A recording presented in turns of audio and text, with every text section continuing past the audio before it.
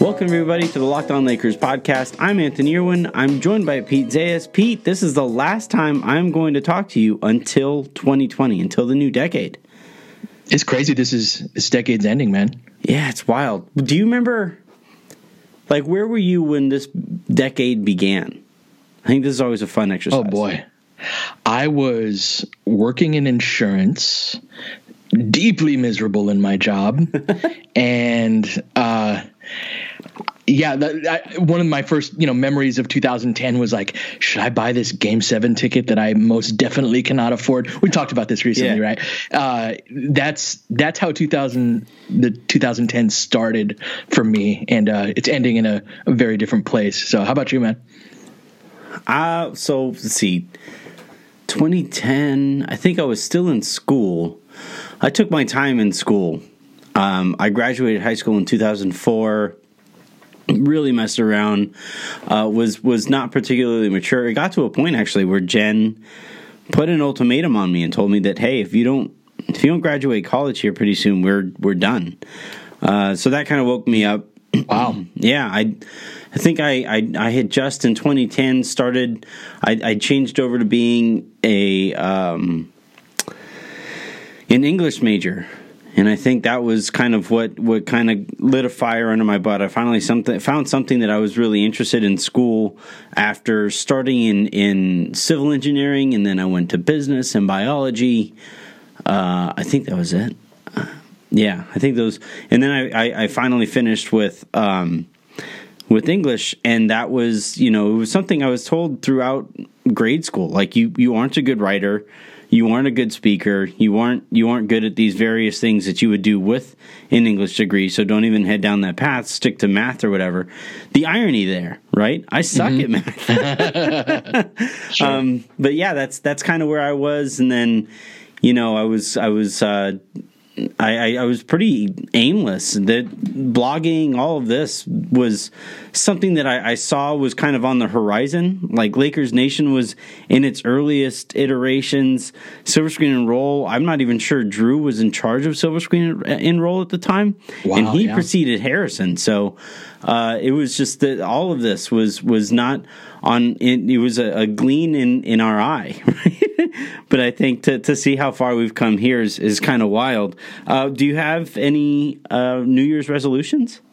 I'm not really a resolution guy. Mm-hmm. I've been, last couple weeks trying to get into better shape as that's the ongoing battle of life as you get into your late 30s and whatnot. Yeah. But I think I've finally framed it in a way that like, damn it, I'm going to do it in that, like, and saying it on a podcast helps me be accountable too. So get on me on Twitter if you're hearing this. But if I set something up in my mind as an accomplishment, or as like not an accomplishment, but a challenge. Of which an accomplishment You're an is athlete. if you achieve it, right? Oh yeah, you know me, pure athlete sitting right here. Right? Yeah, you're a coach. You're a coach. How about that? Yeah, but I am very competitive. Yeah, and so putting it in a like, can you get to this weight?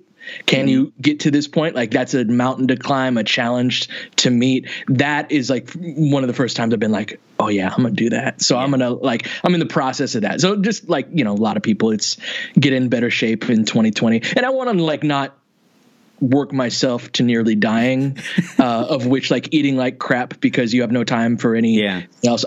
I want to try to not die in 2020 is a goal too. So how about you? Yeah, you almost fell short of that resolution last year. Man, not do that. Don't do that. My resolution, I did this a couple of years ago, and I said I was going to have no hangovers. I think it was like back in 2017 or 2018. And that was one of my most productive years to this point. So I think I'll probably do that again. And then I really want to save up to buy a house. So that's like my big goal here is by year end I'll have saved up, or my wife and I will have saved up enough to buy a house. So those are the two big deals. And then like you're saying, that the get back in shape thing. I went to the doctor's office because of this cough that I've had that you guys have probably noticed for the last like month or so. And you step on the scale. And for one thing, I have never been that nervous to step on a scale. That's a bad sign. That was a bad sign when it starts out like that. And then she two things. So first she does the she actually does the reading on the scale or whatever, and it is what it is. And first I saw the number, which sucked. I'm at 215, which is at least 10 or 15 pounds heavier than I've ever been before. And then I look over, and the doctor or the nurse who read the scale there was like, oof. It's like, damn. Yeah, that's never good. So yeah, that's the only place in society nowadays where it's like acceptable to fat shame is at your doctor's house, right? Like, or at your doctor's office, right? Like where your nurse goes, "The hell is wrong with you?" What are you doing? As they should be, right? That's their job. Yeah. Well, I would argue that in sports we get some fat shaming there too, though. I don't think we do. Yeah. I don't think we can necessarily qualify it as fat shaming. Is there an NBA player that gets fat shamed? Jokic, Dudley gets it. THT gets it. But like, that's true. Here's my thing though with fat shaming in sports. I don't think we can necessarily, as long as it doesn't go too far. Which some might say fat shaming in general is already too far.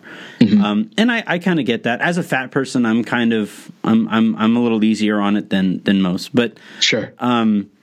But for athletes, like part of the inherent contract in the relationship between athlete and fan is that the athlete will keep themselves in some kind of shape. Yeah, their body's their moneymaker, right? Yeah. Whereas you and I, it's not necessarily the same thing. Yeah, like so long as you aren't just abusing, verbally abusing the person for getting fat. I think pointing out every so often, hey, this guy's in his just signed his contract body. Right. It's just like the snide comment here and there, I think is okay. Yeah.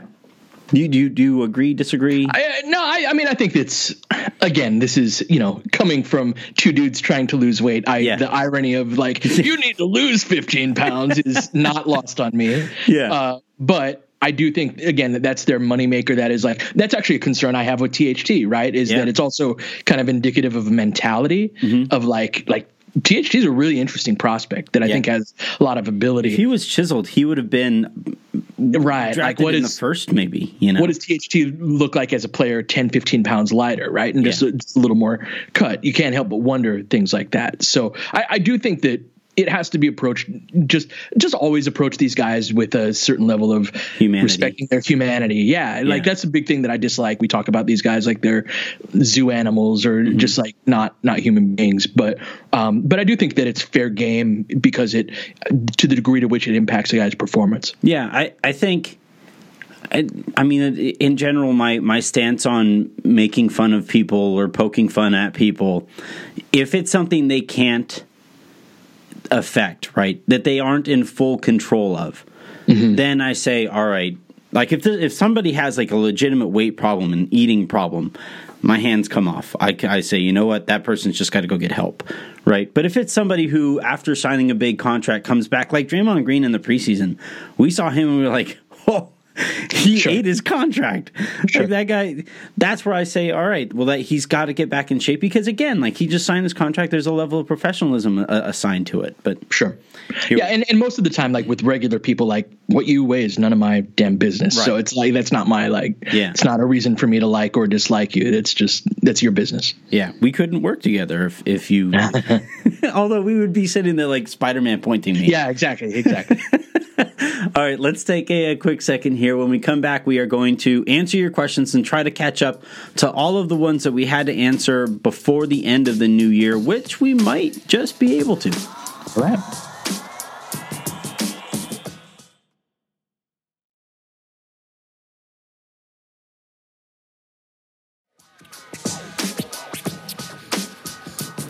All right, first question here comes from Kinetic Groove. 2 questions. How concerning is it that at this point in the season, the Lakers have a losing record against the top teams in the league, Clippers, Bucks, Mavs, Toronto?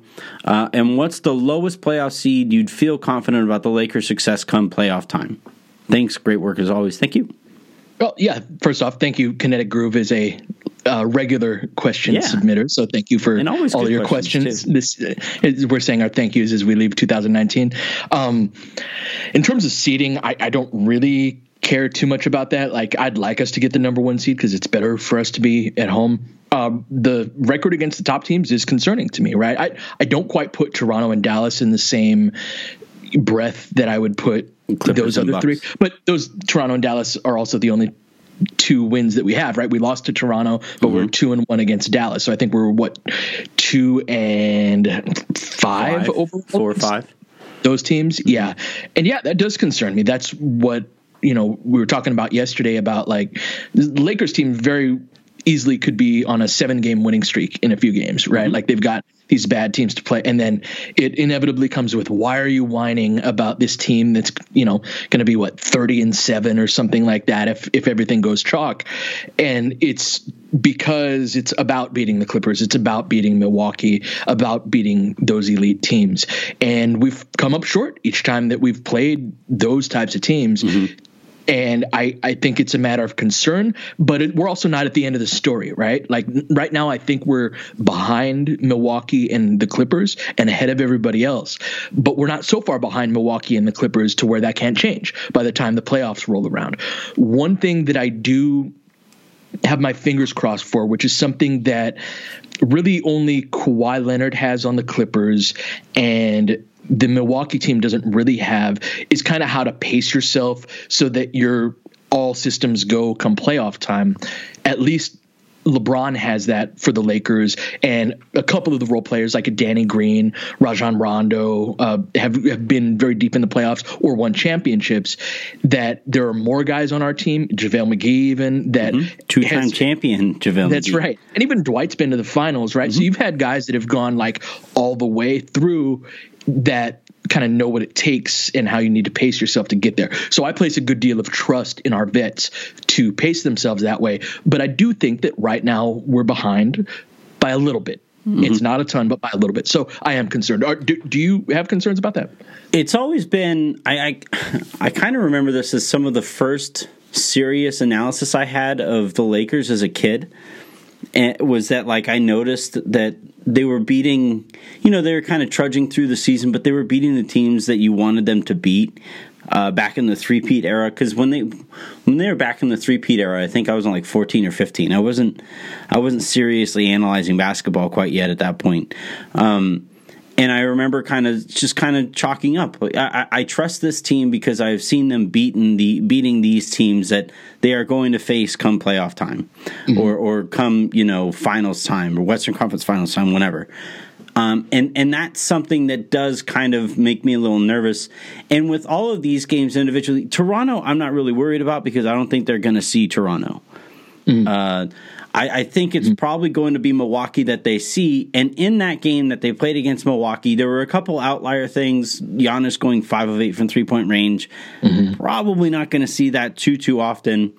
But when he was out there on the court, I never felt like the Lakers really stood a chance. I didn't like the way it looked when Giannis was out there for Milwaukee. And the Lakers weren't playing under ideal circumstances either. They were playing at the end of a road trip, and there were things going on there that might have factored into that. But like against the Clippers, I feel like the Lakers have competed well enough against them. The losses they've had against them were frustrating as hell, but I didn't feel like they were outclassed. Milwaukee felt pretty close to them being outclassed, and that was without Bledsoe. I felt like the Lakers were outclassed in the first game against the Clippers. Like that was I call those arm's distance wins, where they're not they weren't blown out, but it wasn't like close in the last minute type thing. And the second game, Lakers just blew that game. Like I'm still mad about that game because they totally should have won it. It was not the Clippers outplaying us or anything or outclassing us. Milwaukee did look like that. It also had some factors involved where like we didn't have Kuzma. They didn't have Bledsoe, but we didn't have Kuz. And this Kuzma too. Lately, Kuzma's been really good. Right. He had a bagel against Dallas, but by and large, he's been very good. And with Milwaukee, AD had just tweaked an ankle and sat the game before. Like those types of games, I guess what I'm trying to say with that are not as indicative of like the pacing of a playoff series, right? You're not at the end of a 5-game road trip where you're in 5 different cities and flying all over the place. Yeah. Do you think Milwaukee has enough outside of Giannis to like be as much of a threat in the playoffs as they are now? Middleton has been really good in the playoffs. Mm-hmm. I think he's legit. But yeah, outside of that, like Brook Lopez come playoff time, I don't really quite trust him. The thing that I think a better version of that question, not that you asked a bad version of it, but I think a better version of it is Milwaukee's second and third option something that they can actually go to if the Lakers take away their first, right? Because that's what happens come playoff time, is that, and Houston runs into this. This is why they had that 0 for 27 stretch, right? Because they don't have a counter punch when you take away their first punch. That I think is a very fair question, and I don't think it's something I'm that worried about over the course of a 7-game series. Yeah, like Middleton's a really good player, and this is total box score analysis. And yes, he's been a good playoff player. I guess I'm talking like second star. It's been a while since a team hasn't won without a second star. Like San Antonio in 2014 is probably the closest to that. Mm-hmm. That's actually won a championship. Well, I guess Toronto did that last year. Dallas was in 2011, mm-hmm. and Toronto. I don't want to act like that's an asterisk title, but like it absolutely is. Like, you know what I'm saying? Like they weren't the best team in the NBA. And you lose KD. But like part of the game is staying healthy. So I don't want to like demean the accomplishment that the Raptors had, which was very impressive. Just they probably don't win that series if everybody's healthy, right? And so you usually need a second guy, and like Middleton's good, but again, box score, I'm looking, Basketball Reference right now. He was a 17-6-4 guy in 34 minutes, which is good, mm-hmm. but it's not like second star, can you go to him, like you said, type of guy. And I just don't know if like, can they do that with Giannis's jumper also? Because that was what they ran into last year in the conference finals too, was like Giannis's jumper is improving, but it's probably not going to be like a primary weapon type of thing anytime soon. So I'm more skeptical of them in a high-level 7-game series than I am in a game in December where we face them at the end of a 5-game road trip. I do think we're heading to a point, though, where that jumper is going to come around fully on Giannis. Oh, God help us if that happens. I don't know. The Lakers got to win their championships before that happens. For sure, man, for sure. I think he's improving. I don't think he'll ever be like a really good shooter, but it didn't have to be. Like if he can be okay consistently, that's probably enough. Yeah. Like remember when LeBron started hitting consistently? And it's just like, fine. There's nothing anybody can do. Come on. All right. The second part of that question, the lowest seed. Are you worried about seeding with the Lakers? Not at all. Me neither. I agree with you on that one. Let's go one more question here before we throw it a break. JNRO9676 writes, love the show, Anthony and Pete. You guys are fantastic. Thank you. I'd give 6 stars if possible. Keep trying. You often talk about guiding principles on lineups by which the Lakers should abide. To be honest, I have lost track of them. I know it's not a totally clinical exercise as many factors go into lineup optimization, but can you try to summarize in broad strokes the lineup rules you think should be in effect and the rationale behind the rule? So that's not always the same for every team. Yeah. Let's build that off of like a star, like LeBron and Anthony Davis type of idea. I think you need one guy who can shoot off of screens. That's actually something the Lakers are lacking, at least to optimize it. Right. So in terms of the Lakers, like KCP's been really good on threes this year. I'm working on a video on him right now on his shooting and just his broader game in general. And he's been what Danny Green was supposed to be in that he's like hitting those spot ups where he like relocates and slides down and knocks down an open three. But he hasn't been very good coming off of stagger screens or just the like set play type stuff. I've always said that in terms of lineup optimization, this is probably partially why we don't run a lot of plays, but your shooter, your Klay Thompson, your Kyle Korver, guys like that, even if they're not the best player on offense, the guy who's most effective at running around screens and scoring off of them is very central to running your set plays. You may not be your best offensive player, but just running an offense, that's really essential. So the Lakers don't have that particular piece. With me, with LeBron and AD, I want guys who can catch and shoot and have high motors / can defend, right? So the more guys that I can have, like, and the guys that are like that are Danny Green and KCP in terms of like role players. Kuz is getting better on defense. He's obviously not a defender, but like Kuz fits into that kind of next. He has a motor. He can try. Kuz tries. Kuz tries. Whatever you think of Kuz, that's never really a concern. So he's kind of like, he's got like 1.5 of that, in that he's not really a great defender, but he's improving to closer to average. And Caruso's kind of the flip side of that, where he's really dependable on defense, but the jumper can come not quite and go. There. Mm-hmm. Right. So those are the guys more than anything. I agree with Vogel on the idea of having like vertical spacing from time to time with JaVale and Dwight as lob threats. That can be helpful, but by and large, give me motor and shooters and we're good to go. Yeah, I agree with all of that. But as a general rule, and actually JNRO mentions it here, one of my rules that the Lakers should abide pretty strictly now is no Rondo and Bradley out there together.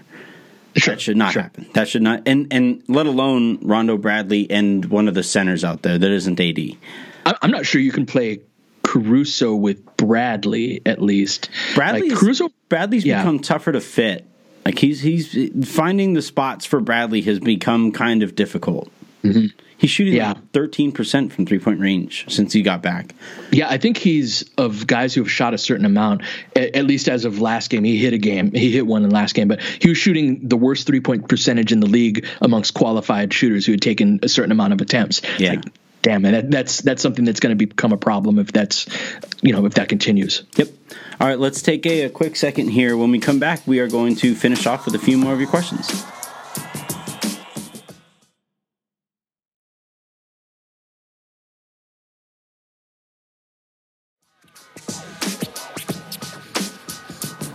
All right, Pete, are you sitting down? Uh-oh, what's up? This guy's or this person's name might trigger you. Are you ready? Fried chicken over pizza writes, given the sample size, do you guys think Jamal Crawford should be considered for Cook or Daniels? Also, do you think Jeff Green should be considered? Should the Lakers consider bringing up someone from the G League? Also, Denver has a lot of players on expiring contracts. Imagining they're bought out, who would you want the most? I don't think any of Denver's guys are getting bought out. They're all too good. They're all going to get traded. Yeah, they wouldn't. Like, buyouts usually happen on non-playoff teams. Yeah. Because those guys aren't really playing for anything, right? And there's no point in keeping them around after the trade deadline and all of that. So, none of Denver's guys are an option. In terms of G League guys, like, there's probably not anybody in the G League that can help us from what we need is, like, we're going to get to a certain point, barring injury, is my test for, like, should we acquire this guy? Is this guy going to help us win a Western Conference Finals game? Or can they play in a Western Conference Finals? Right. Can they participate in it in the first place? That's absolutely the case. So, and that goes back to, like, Jamal Crawford. Like, Jamal Crawford was a good player in the league for a long time. Mm-hmm. He hasn't been that in a while, man. Like I said yesterday, I'm not familiar enough with Iman Shumpert's game at this point. I am familiar, at least in the NBA, right? And Crawford was last year too. But, like, yes, we need a guy who can get his own shot. Ideally, that's not somebody who's really, really bad at everything else. Mm-hmm. Like, Crawford's 39 years old, man. Like, it's not. Who's he guarding? Who's he guarding on me? The Clippers? Right. You know what I mean? Like, even if he's guarding Patrick Beverley's killing him on the boards or something like that. There's just athletic differences at that point where, those aren't the guys that I'd be looking for. Yeah, that's it's tough when you get to a point in your career where you're a recognizable name and people think of you because you're a recognizable name, but they don't necessarily think of, like, you don't assign slippage to a name that you know. Mm-hmm. Like, Jamal Crawford's one of the best players ever to come off of the bench. Like, and because of that, like, people are going to think of what he was, and they say, well, if he's 80% of that, well, he isn't. If he's 70%, well, he isn't. If he's 50% of that, we're getting closer, but he probably still isn't even half the player he was in his prime, and that's kind of where the Lakers are right now. Yeah. I really want to see what the rotation looks like, not just fully healthy, but when guys are playing roles that they should be played in. Like once Bradley's role is diminished, I kind of want to say, and Caruso gets a bigger role in the rotation, I kind of want to see what the Lakers look like there. I want to see what Kuzma looks like as he continues. He's only played. He said he was fully healthy. 4 games ago? Yeah. I want to see more than 4 games of fully healthy Kuzma before I start talking about which holes the Lakers definitely have to address. Especially given the kinds of players that are out on the market right now.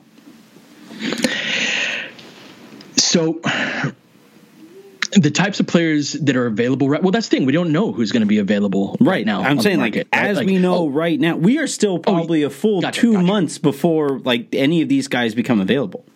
Gotcha. I misunderstood. Gotcha. Yeah. Mm-hmm. All right. Next question here is from Arim Tim Timo. Hey guys, I know 3-point shooting for the Lakers is weakish, but when does the coaching staff realize and work on Avery Bradley's 3-point shooting? The last 5 games, I don't think I recall him hitting a single open 3, and he even hesitates, then runs the ball down to the paint and kicks it out. He doesn't seem to trust a shot. Is this a place for concern? We actually talked about this kind of at the end of last segment and then in some of the break, but here's my thing with Bradley.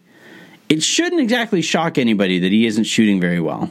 He's never been a great shooter, and he has often run himself off the 3-point line. He's way too happy to get run off the 3-point line and take a long 2. The type of shots and the people who wanted to say heading into the year that they didn't think that Bradley would be somebody the Lakers should trust or should hope to trust.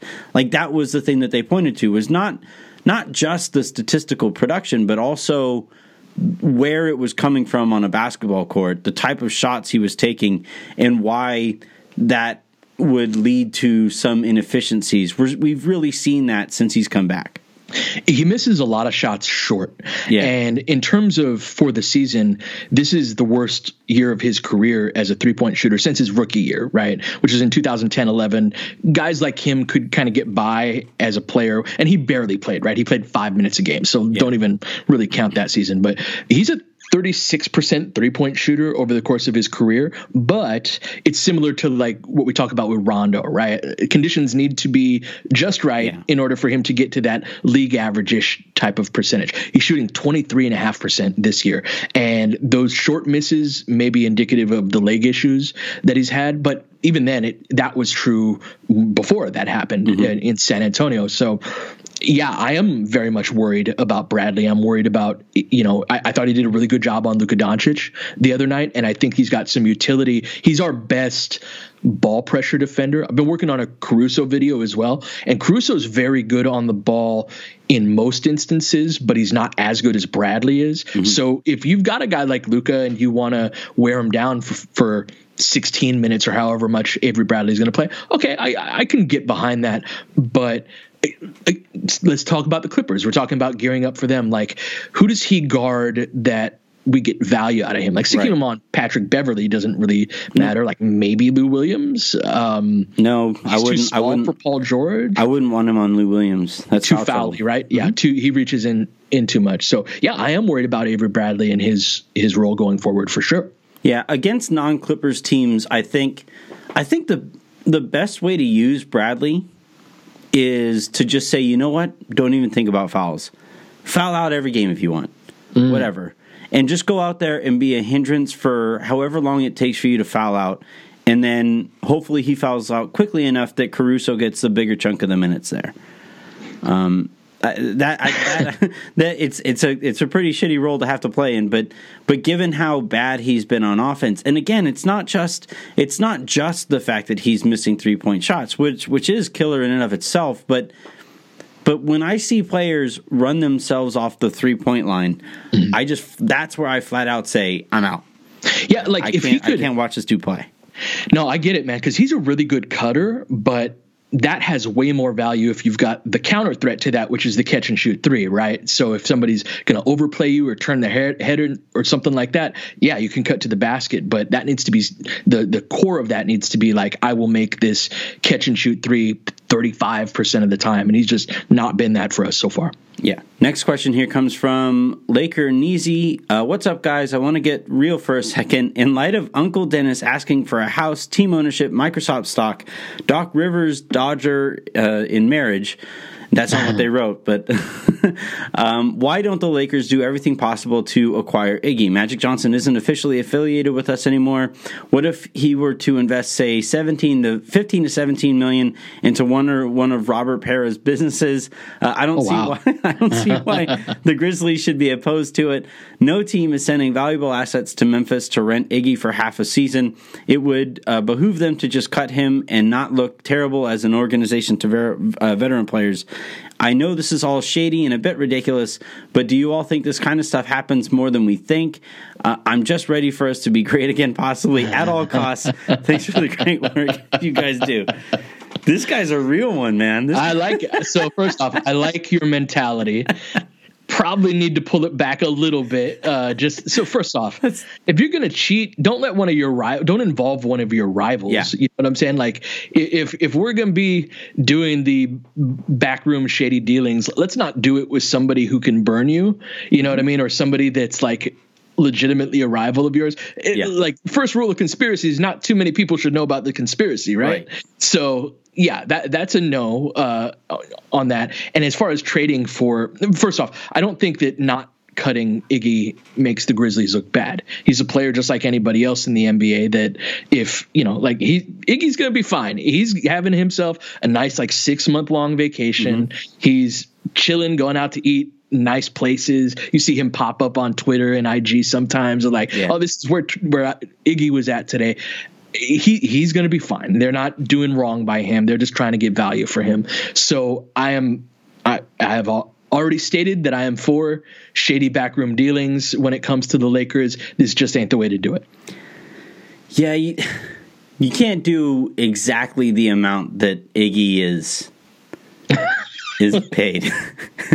How did this check for $16,743,640? That's very specific. Yeah. I don't think you can do it quite that specifically.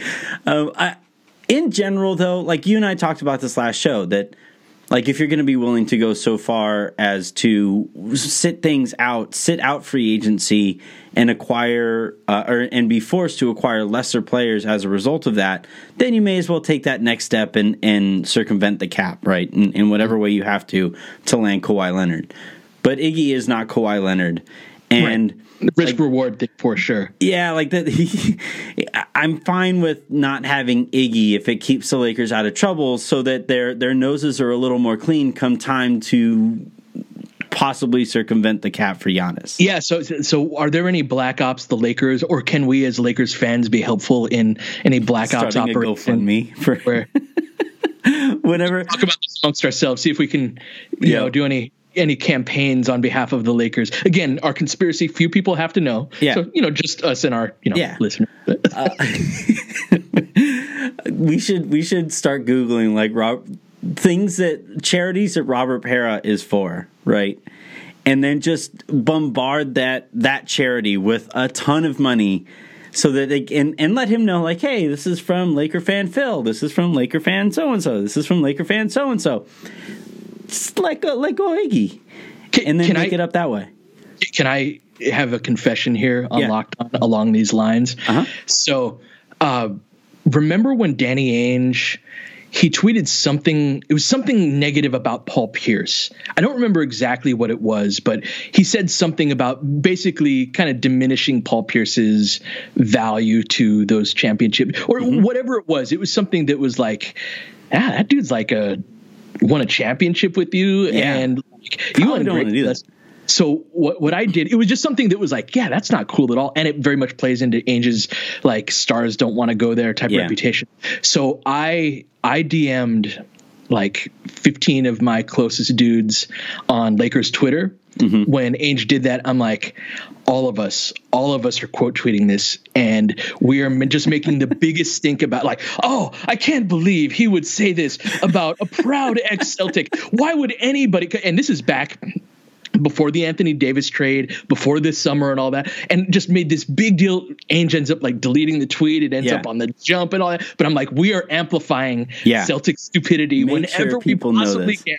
So that is my one small venture into Black Ops for the Lakers, is like, guys, let's amplify this as much as we can. And sure enough, everyone came through. It was on TV shows the next day. I mean, I'd like to think, we had something to do with that. Probably not. But it was that's our only foray into that. You know what's funny about this? Mm-hmm. You didn't even have to send me a message. I probably quote tweeted it before you sent out that message. No, it wasn't necessary. Yeah, I make a point of any time, especially Ainge. Ainge just rubs me the wrong way, but yeah. Yeah, we gotta find different ways to circumvent the salary cap. There ain't no rules against us doing that. Yeah, we can do whatever we want. Let's put our heads together as Lakers fans to see how we can get Giannis. All right, we'll do one more question here before. Well, no, we got time for 2 or 3 more. Let's go. Jesse, the Laker fan. Hello again. Great show. Keep up the good work. Who is better right now, this exact moment, over Lonzo and Caruso? And which would you rather have on this roster and why? Question 2, with now losing to the Clippers twice and the Bucks, should we begin to panic? We answered that earlier. I feel that AD still hasn't imposed his will in games like, look here, we're winning this game because I said so, and took over the load if LeBron isn't capable. Kind of worries me for the playoffs. Hope he doesn't get shut down like that. The AD thing is a bit of a different topic here. He does kind of float in those games, but I think that's more like, I think the Lakers make life really difficult on AD with some of the decisions that they make. Yes, 100%. Everything's so stagnant, and he's not a throw the ball to AD and get a shot type of guy. Like, I mean, he can do it. It's just, you're just not getting one of the elite players in the NBA at that, and we ask him to do that too much. Yeah. Who would you rather have between Lonzo and Caruso? I mean, long term, I'd rather have Lonzo, and even like this year, I'd like Caruso's been better than Lonzo, right? And like this question came up a couple weeks ago, and I was like, probably Caruso, right? Like, Lonzo hasn't played defense this year. Yeah. I've watched a bunch of Pelicans games, and he's like, but he had a triple double with 27 points the other day. Like, the answer to this can be different in a week or in a couple of days, right? Like, Lonzo's got way more talent than Caruso does. Caruso's a lot more consistent in his role. So I mean, I probably, if I'm trying to project going forward, I take Lonzo, but he's been very disappointing to me this year as a guy who's very much stand for him. But we've already talked about that. I think I would still rather have Caruso because he would welcome the role that he's playing on right now in ways that I don't think Lonzo would. That's fair. Let's go to the next question here. Nathan Noir writes, "Hey Anthony, I have a question about Caruso. It's obvious that he is our best point guard when he's on the court, but he seems hesitant to shoot or attack the rim when he's playing with LeBron. He almost immediately gives the ball to LeBron so he can bring up the ball up the court. Do you think this is a confidence issue, or is he afraid that if he messes up offensively, his already limited minutes will be taken away completely?" I think it's a role issue. I think that he's asked to, like, most of the time on plays, guys are not like deciding, well, I'm going to bring the ball up court this time, right? Like, especially if it's a set defense situation, that's when you're running your set plays, and even with the Lakers, yes, we have set plays and those are the situations for that. So I would just argue that he's never really playing point guard in the way that I think this listener means point guard position. It's not like Rondo. It's not like LeBron in terms of being the primary ball handler. So he's not asked to be the primary ball handler. So when we run our sets and LeBron's on the court, LeBron's going to do that. I'd like to see Caruso set more screens for LeBron, the way that we saw with Lonzo. They've done that some, and it's actually worked pretty well, but it would be nice to see that more. And then the other thing, too, with Caruso is I think you need to run more, and when he's out there with LeBron isn't really interested in running unless it's an absolutely optimized situation. So the fit there isn't perfect. I do agree, though, with the point that he is the best point guard on the team, and that generally speaking, compared to other point guards out there, the team looks the best with him versus the other point guards that they have on the roster. It's just like you and I have talked basically since before the season started.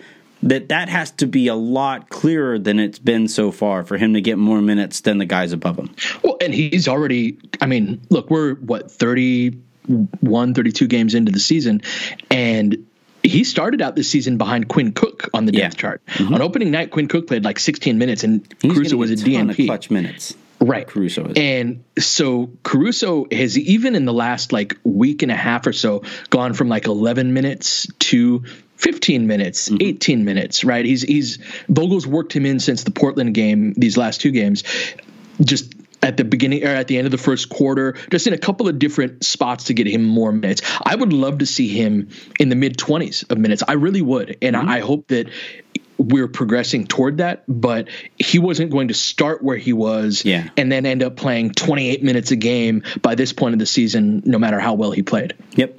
All right, last question here. So while you were talking, I don't know if you noticed, but I like shook my head physically. It was not at what you were saying. It was at this question. Okay. Not you can leave questions and stuff. I had a vitriolic response to it. For Anthony and Pete, as y'all have discussed, there are clear holes on this team to address. Would you be willing to include Danny Green in a trade if it would bring Andre Iguodala to LA? Caveat, if yes, devise a second trade to net either a low-level sharpshooter or a downhill pick-and-roll threat. Thanks, guys. Cody Shell from VA. So, no, I would not. And that's why I was shaking my head. Yeah, the reason being is that for as inconsistent as he has been and probably will be, even up until and through the playoffs, Danny Green provides us something in two areas where we're already deficient. We might not have enough shooting. We might not have enough wing defense. If we have enough, we're right on the edge. Yeah. And so if you were to trade Danny Green, you'd need to get a 3-and-D guy back, a wing guy who's a 3-and-D guy. And then it's kind of like, well, why are you trading Danny Green in the first place, right? Like, to me, the only way Danny Green goes out is if it's like Danny Green plus Kyle Kuzma, and then you get a guy who's of a significantly higher caliber than Bradley either Beal of those guys, right? Like, and they're not trading Bradley Beal for that. But I don't think he can be traded. You have to wait till his. That's right. That's right.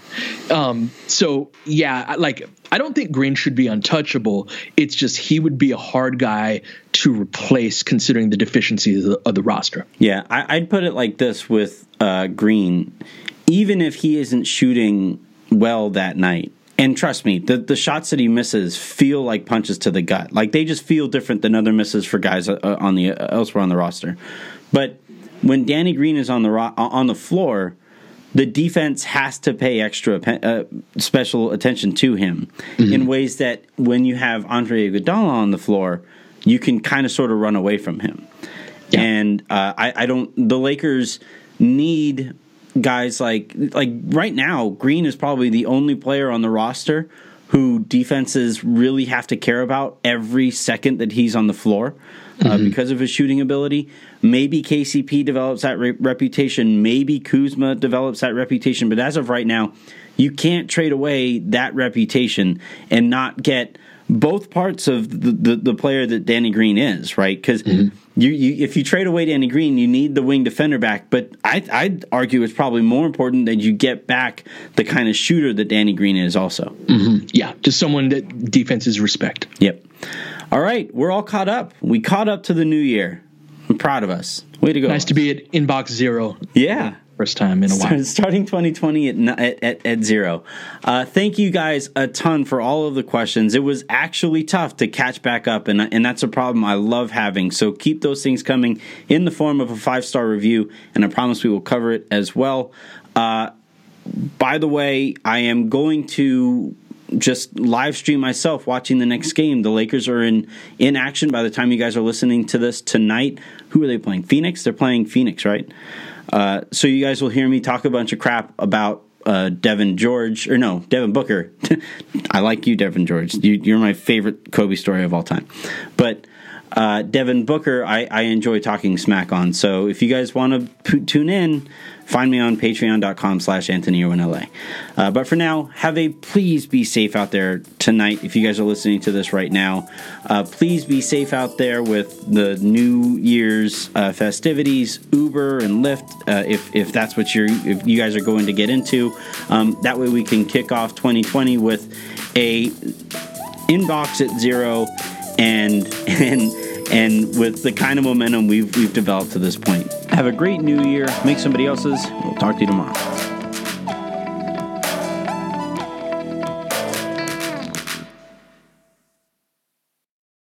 When everyone's on the same page, getting things done at work is easy.